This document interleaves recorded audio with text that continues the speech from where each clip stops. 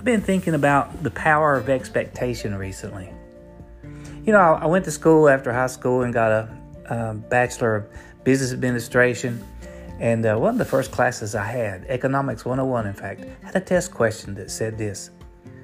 It was a fill in the blank. The economy is driven by blank.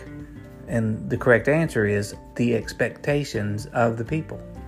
Simply put, that if people expect the economy is going to do well, then they tend to invest and to spend, and the economy flourishes. However, if we're concerned about how things are going, then we tend to not spend and we tend to cut back, and the economy shrinks.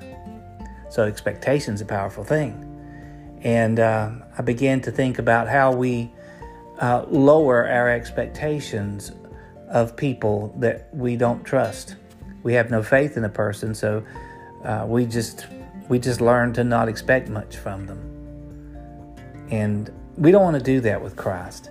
He has promised so many wonderful promises in His Word, and if we come believing in who He is and that He's a rewarder of those that seek Him, if we come confessing our sin and asking according to His purpose, He said we'll have the things that we ask for.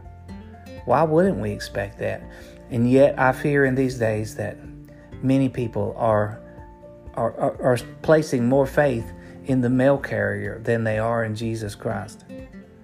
Because every day they walk out to that mailbox with a pure 100% expectation that there's going to be mail in there. And that's because they expect that carrier to do their job. People expect Amazon. They place an order and they expect those folks that they've never seen to find the thing that they purchased, to package it and ship it in such a way that it'll arrive as described and that it'll be working. We have faith to do that, and when it comes, we expect it. That's nothing less, because we have faith in Amazon.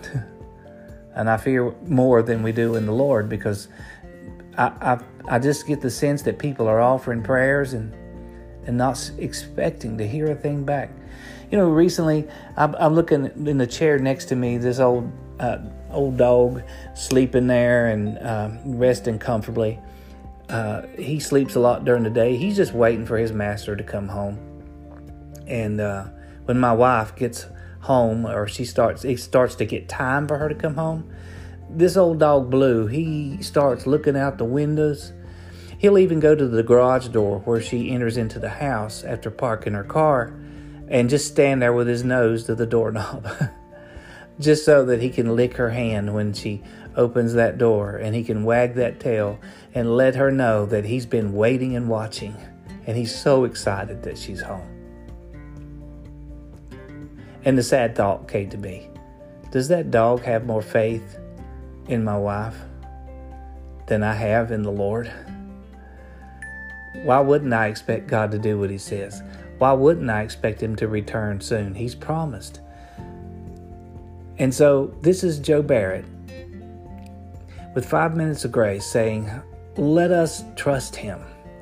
Let us expect God to do exceedingly abundantly above anything we're able to think or ask. Let us have faith. Let us trust Him. Let us raise the level of our expectation, because God is, and He is a rewarder of those that diligently seek Him. And I believe that. Do you? Have a great weekend.